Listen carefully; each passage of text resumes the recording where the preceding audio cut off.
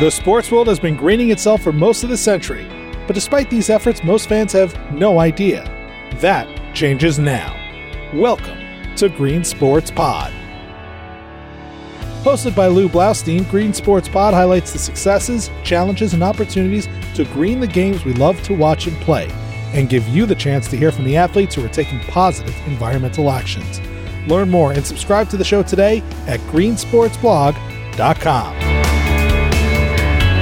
Hi there, I'm Lou Blaustein, and this is episode 8 of Green Sports Pod. Actually, today is a 2-for-1 special, as we have 2 separate interviews for you. Leading off is Maggie Beador, a producer at The Years Project, a company that creates and disseminates informative, short, climate change-themed videos. We will discuss, among other things, how sports fits into their work. In part 2, Kevin Wilhelm of Seattle-based Sustainable Business Consulting joins us. Green sports is a significant part of his consulting practice, but today our focus is politics. You see, Kevin has a new book out, How to Talk to the Other Side, Finding Common Ground in the Time of Coronavirus, Recession, and Climate Change. It's about ways to break the partisan divides that are plaguing us. My attitude before going into that conversation? Good luck with that. But first up, it's Maggie Beador. And like most environmental journalists, her career, of course, started by covering beer? I think I was always really interested in climate change and specifically what sort of solutions were out there to reduce emissions, including some of the internships I had before I was working in strictly environmental reporting. Like, I wrote for this newspaper called Real Detroit Weekly, and we were all assigned to go out and find stories about beer. So I wrote about how beer that is from local breweries actually can help reduce emissions because it's not shipped as far, and actually a lot of these breweries really care about renewable resources and stuff like that. So I was always really interested in climate solutions, and I actually don't even drink beer. And so it was a really funny story to be assigned because I was 19 at the time. I even legally couldn't drink the beer. But I still went out and found the climate angle, and so that was pretty cool. Maggie graduated from green beer to writing for a variety of green publications, most notably Tree Hugger. Eventually, she moved over to the television side, becoming a producer on Years of Living Dangerously, the Emmy Award-winning long-form documentary series about the effects of climate change that are happening in real time. This was back in 2016. Years of Living Dangerously is a television show that had 2 seasons. The first one was on Showtime, and the second one was on National Geographic. And each story that we cover features a celebrity who kind of walks you through the story, almost like the news correspondent. And I think the celebrities are really great because not only are people interested in them, but they're kind of a stand-in for the non-expert in the climate arena. They get to ask all the questions like, what does this mean for me or our future or stuff like that? And the audience can really identify with their experience of learning all this stuff for the first time. If you haven't seen Years of Living Dangerously, both seasons are available on YouTube. The episodes are especially relevant today. Anyway, I was very disappointed when the producers could not make a deal with a network for a season 3. I haven't seen viewership numbers, but my sense was the ratings were low. It turns out that the cable universe, with its relatively older audience, might not have been the ideal medium for Years of Living Dangerously. So, the producers pivoted, finding a new way to deliver their content.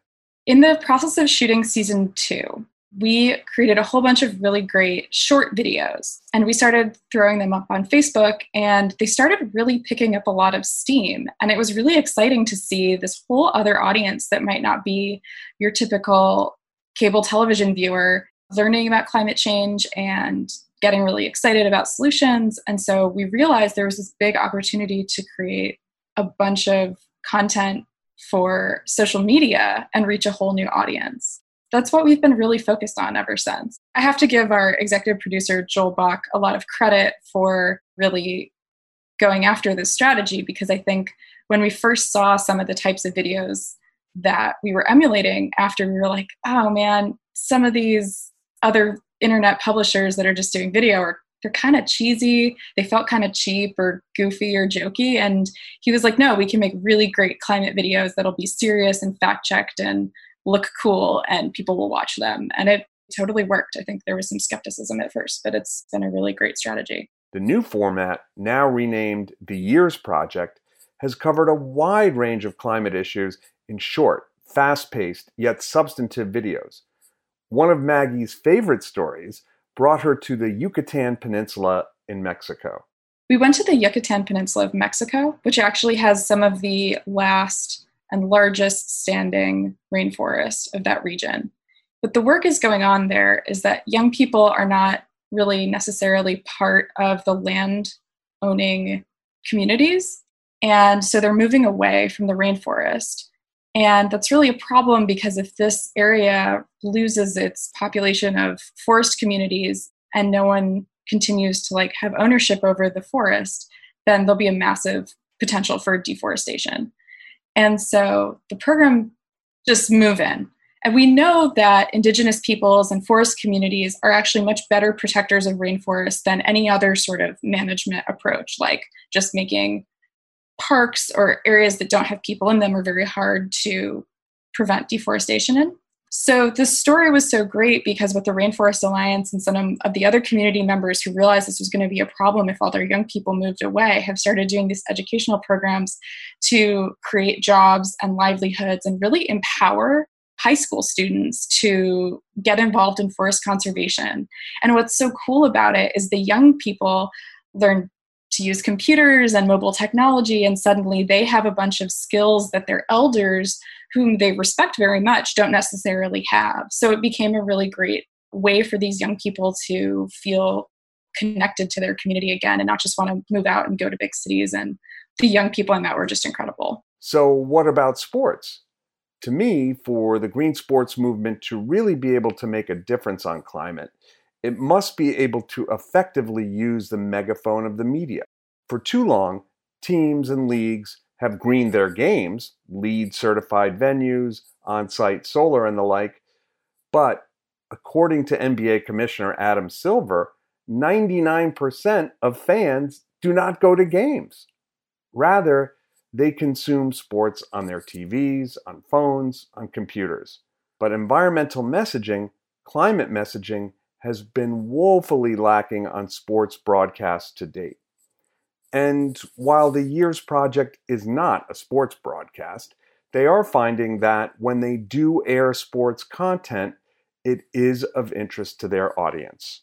So we covered how the National Hockey League has been working to reduce their emissions and their energy consumption across arenas and ice rinks. And there's a ton of opportunity for it because on one hand, putting an ice rink inside a building, in theory, is a very, very energy intensive thing to do. But on the other hand, there's a ton of progress that's been made on a bunch of different levels of how to reduce the amount of energy that's needed and also potentially for rinks to be powered by renewables. So it's pretty exciting. We did a video on that and it was cool to see ice sports featured. As we've seen with the recent boycotts of NBA playoff games and WNBA matchups, and then the subsequent boycotts by Major League Baseball teams, the NHL, and more, in reaction to the police shooting of Jacob Blake in Kenosha, Wisconsin, athletes are speaking and acting on political and social issues now more than any time in the last 50 years. While the climate crisis has understandably not yet engendered the same type of response from athletes, a few have begun to speak out, with more hopefully on the way. If and when more athletes become climate activists, Baddour believes they will be powerful messengers. I think they're really exciting messengers. I think anybody who's willing to speak about their own values and their own experiences and the kinds of actions that they themselves are interested in taking, I think we're living in this moment where people really look for that kind of authenticity, and hearing from someone themselves is really powerful right now. That's why we're seeing so many celebrities get these really big Instagram or Twitter followings, because fans want to hear directly from them. And so while in the climate world, we talk a lot about how important systemic change is, which it truly is, we can't really solve the climate crisis without it. I do think that for influencers to be taking personal actions that then their fans and other people who follow them might be inspired to also take those actions, I think that can be really powerful. The green sports world has begun, thanks to COVID, George Floyd, Breonna Taylor, Jacob Blake, and too many more to mention, to publicly discuss the intersection of social, racial, and now climate injustice over the past few months. The Years Project is also making a concerted effort to make the climate racial injustice connection. Even before the pandemic hit, we were really excited to start trying to really tell a lot more frontline stories. And the reality that we understand is that fighting climate change and fighting racial injustice are deeply connected. And so while we're very committed to continuing to talk about climate change, we also really want to help people understand how that is connected to racial injustice and to continue to cover stories that tease out those interconnections. And we're actually starting a new series that is pretty focused on that connection between air pollution and redlining and the really negative health outcomes that disproportionately affect Black and Brown communities. So we really want to elevate those stories, and we also really want to elevate the voices of the climate activists within the Black community that have previously really not been covered enough by the mainstream media.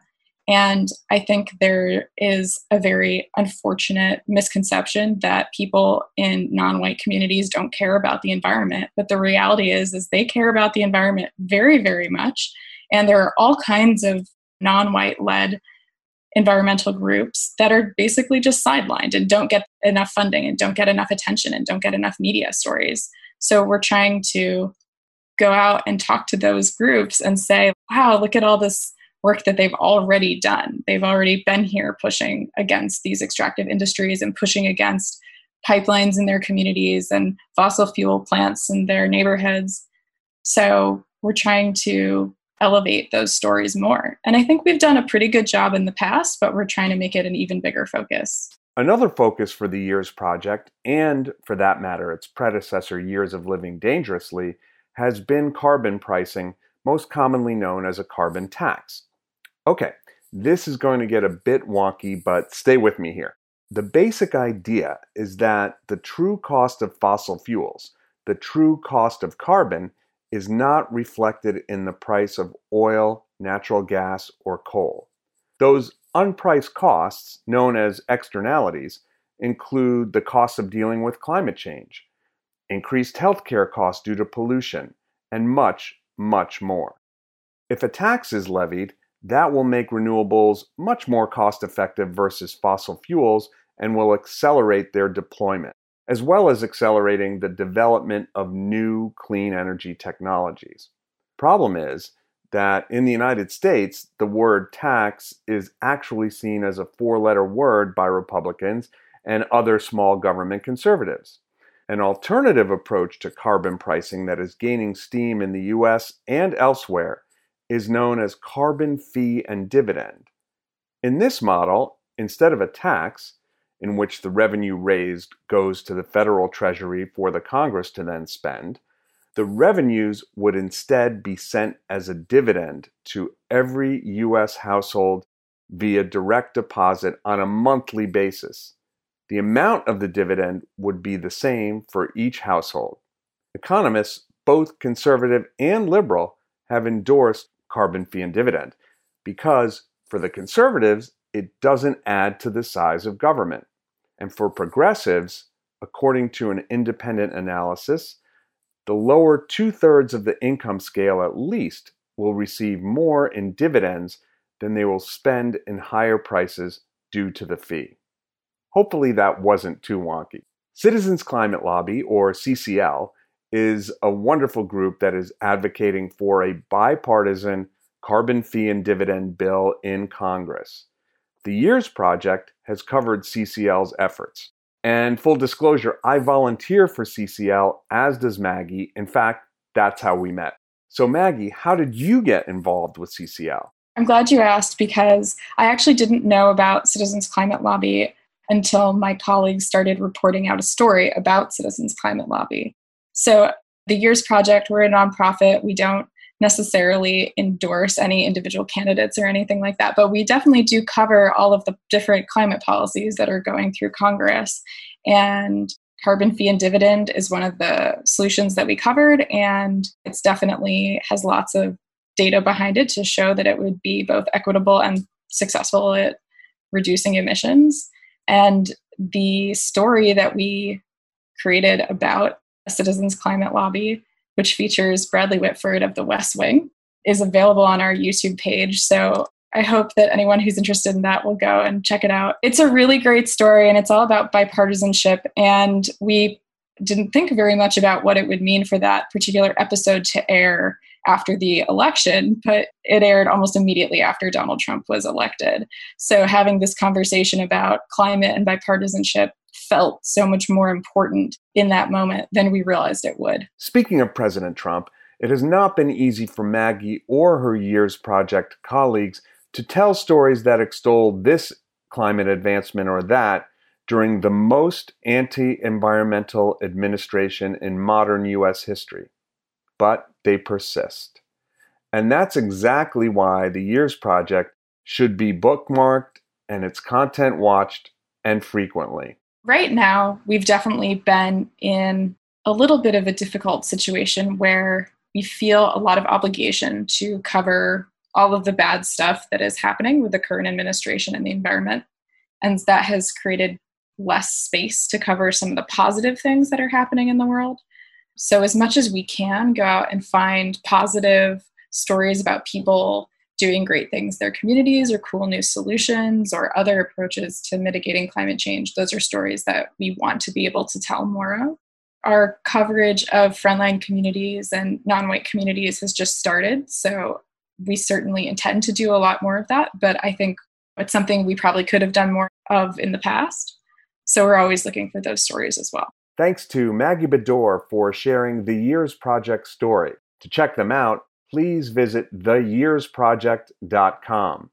Now we move on to another conversation that has green sports elements, but that ends up being about, yes, politics.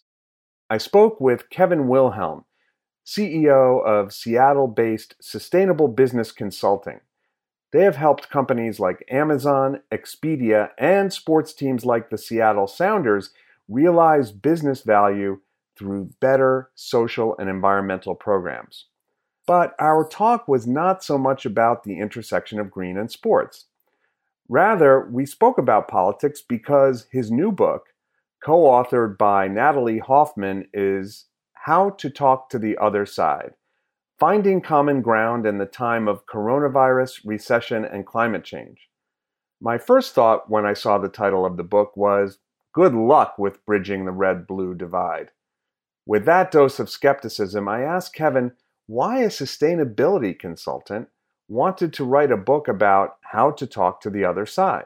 With this book, what we tried to do is really go out and understand at the core. We did surveys, we did focus groups, we did interviews with people on both sides of not only the political aisle, but crossing the urban-rural divide between environmentalists and business people to truly understand how can we talk to one another. And so the book was really kind of this feeling of, oh my gosh, we have to somehow return to a way where we can at least talk to one another to solve the problems. And I think we're seeing that play out right now. Is that when we started writing the book and when we released the book, we kind of knew that there was going to be tension between public health and the economy, and that things were going to get politicized that shouldn't. So the book was really trying to put out kind of a positive path forward of how can we, instead of it being an either or decision, can we make it a yes and win-win solutions in the same way we've done with sports, sustainability, and business. I gotta tell you, translating win-win sustainable business solutions to our hyper-polarized political landscape sounded a bit kumbaya-ish to me. But I also know that if we don't try to talk and listen to the other side, then where are we? So how does the book go about showing us how to talk to the other side? Well, we basically broke the book up into 3 sections. The first part was, how do you find common ground with someone to kind of start the conversation? Because you can't just launch into a conversation trying to persuade someone about their ideology without having a relationship at first. It just doesn't work. The second section of the book was all about putting real life practical stories where people on very polar opposite sides, where at each other's throats, could find those win-win solutions that would advance both of their causes. And then the third part of the book was really more about allyship and how to have a difficult conversation. So it was much more the nuts and bolts of having that, which I think people aren't really interested in, but it's really more about authentic listening and understanding what's at the core of someone's argument. So when you hear someone say, I don't believe in science, whether it's about climate change or whether it's about wearing masks, when you strip down it, they do believe in science. They believe that the technology that works on their iPhone, they believe in the technology that works on their microwave, their TV. They get science. They go to doctors.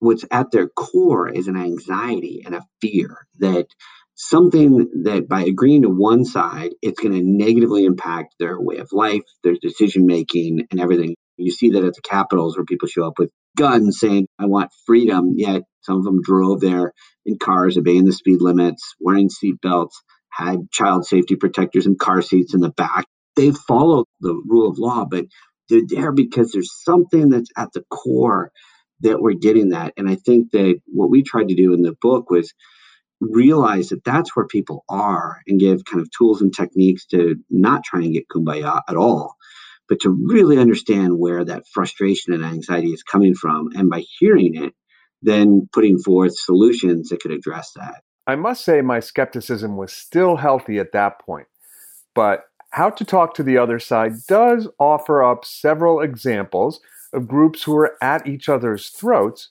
who eventually got to a win-win solution. First, Kevin takes readers to coal country in an effort to bridge the miner environmentalist divide. We looked at another group in our book in kind of the Appalachia area of the coal country. And you've got the coal miners who are saying, we don't want your damn environmentalist climate people in here because don't you understand? You're killing our livelihood. You're killing our communities. So then we started asking, so what really is truly killing your communities? And they were saying, well, it's the lack of jobs. And it was what was happening in the communities to say, lack of jobs was hurting the community, the tax base, people were getting depressed, there was more opioids, there was more addiction, and then they didn't have the resources to deal with it. They continued to kind of be this negative reinforcing loop. But when you asked them what was actually killing the coal industry, they knew that it was mountaintop removal that was using technology as opposed to a number of miners, or it was natural gas being transferred over to most power plants because it was cheaper to burn than coal. However, the argument had gotten environmentalists versus coal. And so we went in and said, well, what you're really talking about is jobs and financial security. So let's find ways, and I think you outline this a lot in your work, is where can we put these blue-collar skilled workers to work? Can we put them doing energy efficiency projects, to doing solar panels on roofs? Can we retrain them to have good, high-paying jobs that support the renewable energy economy that brings back all of the things that are at the core of their anxiety, as opposed to trying to have a climate discussion or a discussion about renewable energy versus coal? The next example comes from the bluegrass state, Kentucky. This time, the combatants are local business interests and environmentalists fighting over a dam. We have a great example in one of our chapters about business environmentalists. And this is an area in Kentucky where several environmental groups have been going and saying, here's one of these old canals that was built in the 1800s. There's an old dam that's on one of these canals that is failing, and the environmentalists have been trying to get it removed to open up fish habitat and potentially open up for recreation and bring economic development. But they kept coming in with a solution before listening to the people. So what the Nature Conservancy did was they sat with Senate Majority Leader Mitch McConnell, and they said, look, if we bring this dam back, it can open up economic development for this region that will bring jobs, and it'll diversify the industry, and it'll also bring the fish habitat and also bring recreation. And what the Senate Majority Leader was saying was, in general, I support it, but I can't have you kick up a hornet's nest and get all my constituents really ticked off about this. You need to go about this smart. So The Nature Conservancy went about it in Kentucky about going and providing a whole bunch of listening sessions to the constituents about how to do it. And in years past, what would happen is someone would come with a proposal.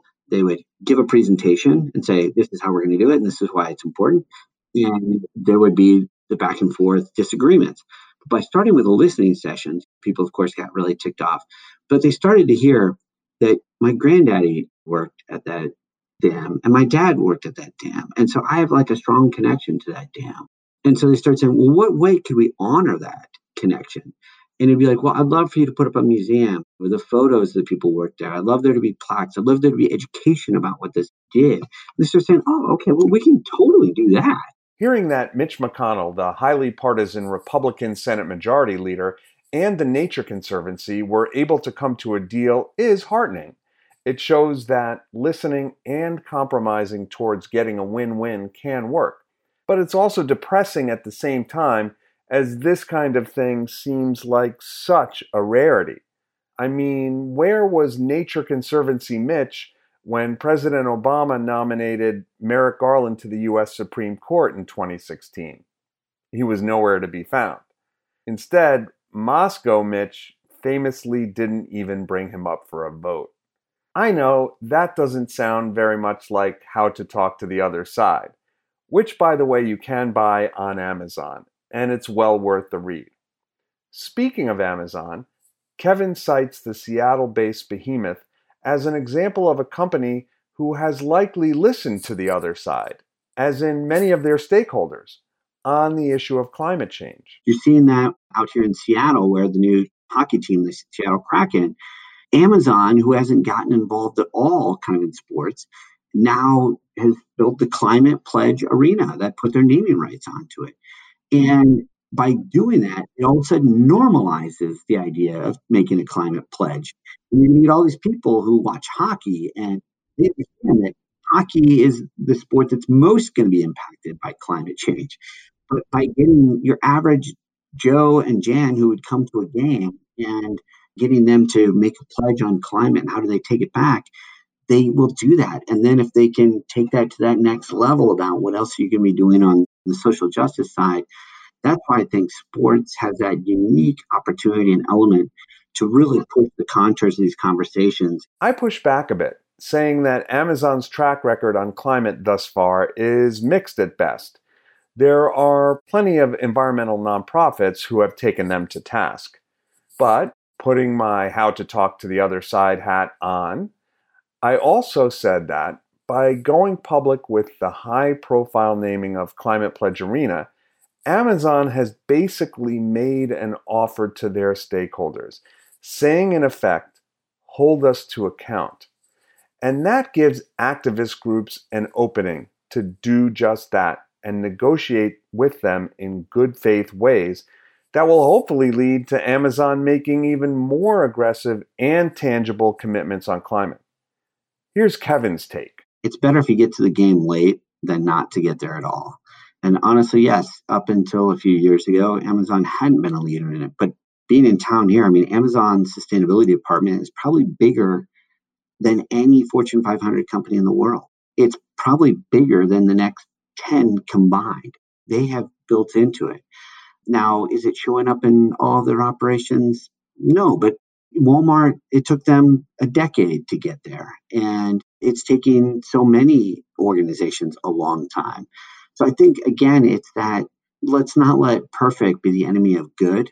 And let's move the needle because things are pushing too much. But you know what? When Amazon put it out there that they were going to be carbon neutral by 2050, that all of a sudden was a massive change because we saw within full disclosure, we have probably 15 or 20 major retailers as clients. And we were all telling them that they needed to do these things within their supply chain to not only clean up their social record, but clean up their environmental record and start putting through all these different policies. And they all kept saying, yeah, we'll do that. But if Amazon were to do that, oh my God, then we'd all have to get on board right away. And then Amazon did it. And now they're like, okay, I guess we got to do it. Things just like, how do we change consumer preferences? How do we can change shipping patterns? All these different things that they just kept saying, well, we can't do it until Amazon has done it. Well, now Amazon's made that pledge, and they've put a stake in the ground, and Microsoft put a stake in the ground saying we're going to do it by 2040.